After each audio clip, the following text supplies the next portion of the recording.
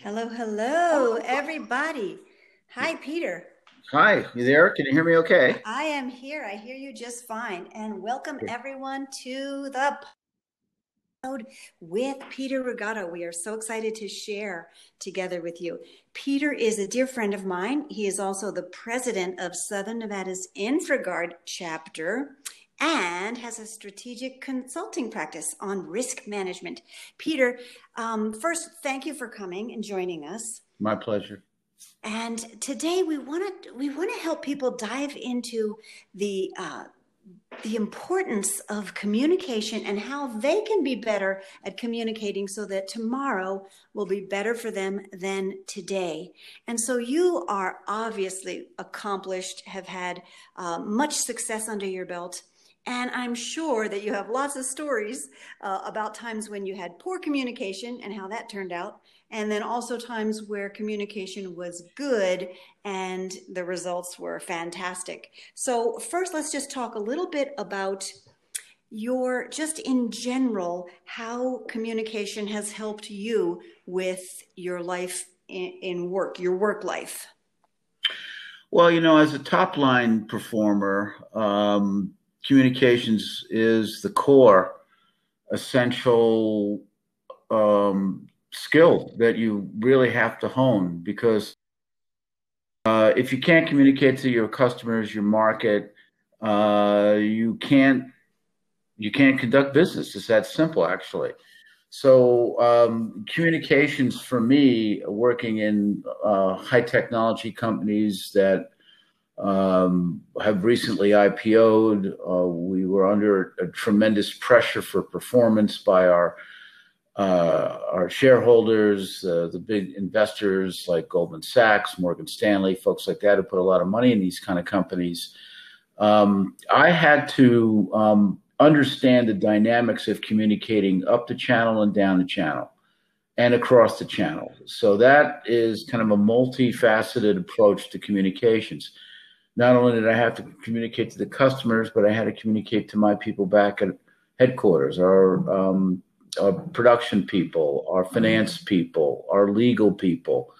When I touched a deal, usually some of the scope of the revenues that I could bring in a single deal could range anywhere between $25 million to $40 million.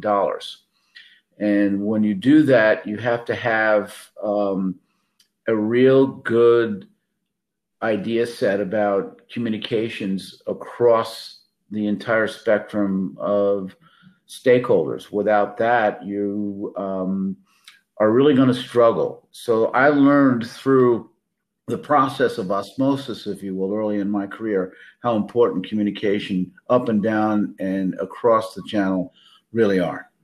That's great. Yeah. So mostly learning from others, are you saying? I had great mentors. I really did. They had initiated training back, in the 70s and 80s as the Valley was really starting to boom.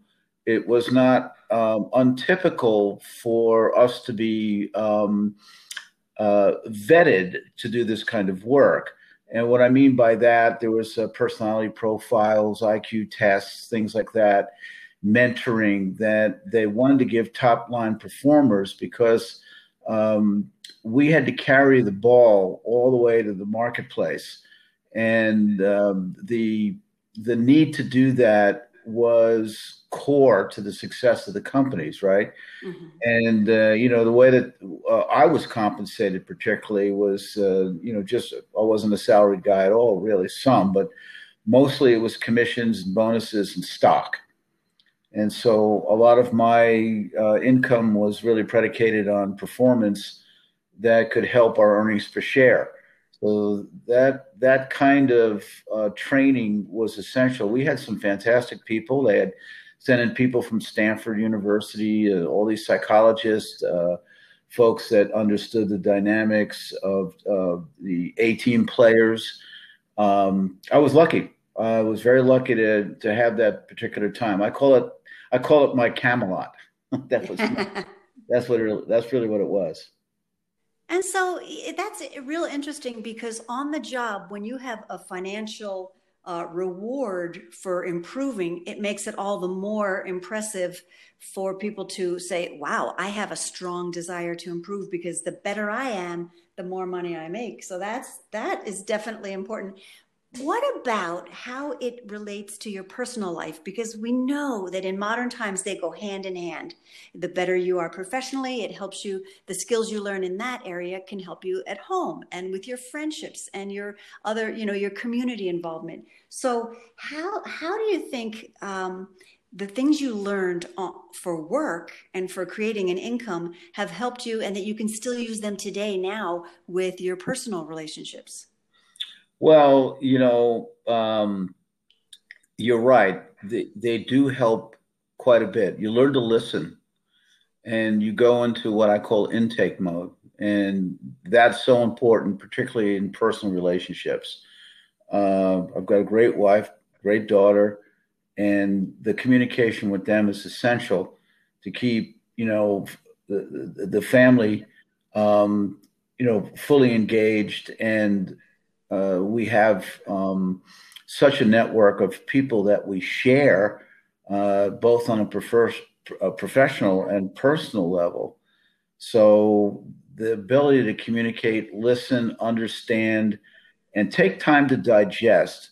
Don't just come back to somebody right away with an immediate answer. You can always say, look, can I think about that for a while? There's some dynamics here I really want to kind of chew on and better understand, and let's get back together on the subject. And I found that to be a very useful approach to making sure that the channels of communications are very clear and well understood.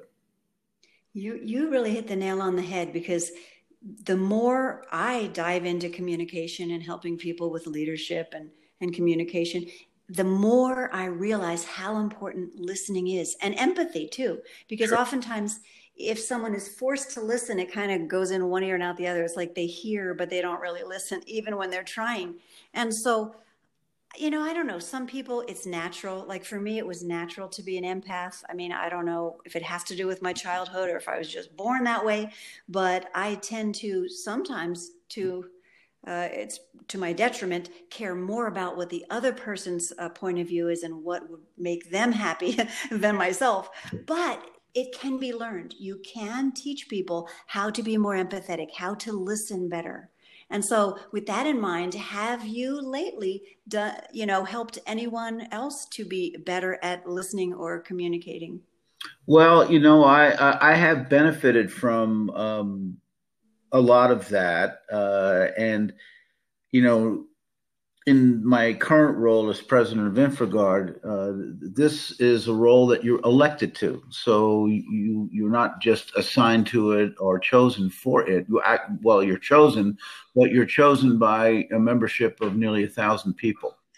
And you have to establish a credibility and a sensibility and a style, and yeah, an empathy to all the circumstances that are around you. And I try to convey that to my board and even my clients about, standing back out of it all and looking in and looking at the universe from the 50,000 foot level and then getting micro, okay, but trying to get a handle on the whole picture.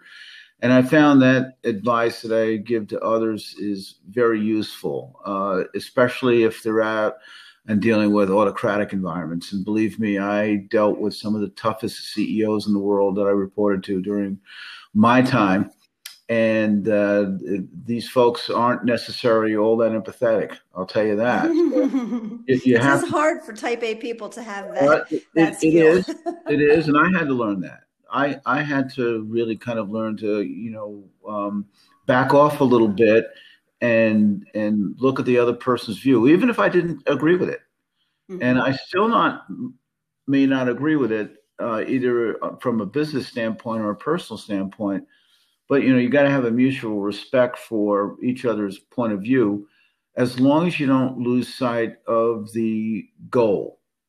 And you have to be able to navigate through different personalities, different set of circumstances, different dynamics, and lead a team to the objective, even though you may not have folks that totally agree with your approach. but they got to be heard too. Hmm. So is that how you get them to all be on board? Is just make sure that everyone feels valuable and that they're heard? I do. I'm kind of dealing with a circumstance like that. We have some things to do, and there's a tone to be set. And in order to take something to another level, in fact, I have a board meeting coming up this Friday, and I'm going to be able to convey a vision. That's the most important thing. I mean, if you're going to lead teams, you better have a vision that's very crystal clear to everybody. And if it isn't, you could either sidebar with the individuals or the individual and clarify your vision. Because if folks don't galvanize around the vision, then they don't have a leader, right? Yeah. So you have to be able to convey that and be effective in being able to make sure that you have good alignment with your personnel. And that's a lot of what I do for not only, my role as chairman of the board, but also as an advisor to clients that are looking to me to provide them some guidance and some alternative courses of actions that they're going to have to consider. Exactly. And, I'm reminded of that expression that everybody wants to hop on a train that's going somewhere. So as far as your ideas about clarifying your vision, if it doesn't sound like somewhere people want to go, they're not going to hop on board. And then you have a really hard time corralling them and getting them, to be all in. So clarity, clarity, clarity. I know when I was teaching writing, I would say ABC, accuracy, brevity, and clarity. Hmm. And so that applies also to leading a team, right? It certainly does. And particularly international teams. I had responsibility for folks in Europe, Middle East, Southeast Asia. And, I had to keep these teams very well motivated and on the single course objectives that we were setting for that particular year or that particular quarter. And boy, that can be challenging. You have different languages, different cultures, different behavioral dynamics that you've got to take into account. But with all of that said, you've got to lead the charge and make sure that the folks that are on board with you are supporting you. And don't be afraid to delegate that. Make sure that they're inspired enough to take the next steps, make their best judgment, and be prudent. And that's the thing that is often left out about communication is the word trust. Yeah. You got to have trust. And if you don't have trust, then, you're going to be fighting an uphill battle. That is so true. I remember, if we think back on the best team leaders we had when we were in a team, for me, it is the ones that said, you're the expert in your field. I trust you to do this. Yeah. And then they let you do it. They don't micromanage. The worst leaders I've had were the ones who had their little clipboard in hand and were trying to catch you do something wrong. I think that is one of the worst management styles that there is. But there are a lot of leaders out there that are doing it wrong. So you're right. I would agree with you on that 100%. Trust really matters. So how do you build that trust when you have that diversity of different cultures and different languages? How do you manage that? That I would think would take empathy. Well, it does. But for me, it was credibility. I was a noted top performer in my field. I had accomplished things that certainly got me on the boards of recognition from, the senior executive team I reported to, and I had won their trust, but also, along with the credibility by performing. And so my particular style is to lead from the front. And to your point a few minutes ago about some management styles that are more passive aggressive that don't lead from the front, I don't agree with that. That's not my style. It's hard to motivate people when you can say, do as I say, but not what I do. For me, it was always setting an example and leading out in front and saying, look, if I can do it, you pretty much can do it, right? And just set the example. Exactly, exactly. Matter of fact, that negative style actually demotivates because I remember I was self-motivated and I would always go above and beyond the call of duty. But with someone there looking to catch you do things wrong, it almost interfered with my ability to go above and beyond. You know what I mean? Sure. It happens a Yeah. lot, particularly in large organizations. I call it the fishbowl. And you get Hmm. in there and there's all kind of fiefdoms, interdepartmental, especially in large organizations that things can be a little complex. We used a particular management scheme in the Valley because we had so many moving pieces. It was a matrix management um, structure. And in matrix management, you have folks that are stakeholders, but and in charge of a particular program, but yet they have no authority over a functional group like engineering or accounting. And so uh, those some of those folks struggle, and I saw them, and I would go help them about, let's circle back to the functional manager, the functional team. Let's clarify the objective because I was counting on these people to make my objectives. And Right. often they're not very well trained or they're put in that position because they might have a technical expertise, but the interpersonal skills aren't very well developed. And I think you've got to really have strong interpersonal skills if you're going to lead large teams, particularly international teams. So would you say that would be one of the most important things, interpersonal Oh, skills? yes, absolutely. Yeah, exactly. Well, I am so excited that you joined us today. How can people get a hold of you? Maybe they'd be interested in working with you and having you consult them. How would they get a hold of you? Well, you can email me. It's P Rugato, P-RUGATO at opalfirellc.com. And that's spelled OPALFIRELLC.com. And I'd be happy to speak or chat with anybody that would be interested in knowing a little bit more about what I do and some of the techniques that I've used to help me achieve my objectives. That's great. And Peter, I want to thank you not only on a professional level, but also on a personal level. You have become a dear Oh, friend yeah. to me, You as and well. I'm very happy to have met you. Oh, well, you're awesome, Laura. And you keep doing what you're doing, okay? Because you're Thank you. touching people, you're inspiring people, and that's so important. And that's the that's the thing you bring to your practice, your communications, and your empathic ability. So keep up the good work, my friend. You're awesome. Great. Thank you so much, Peter. My pleasure. Okay, Bye bye-bye. bye.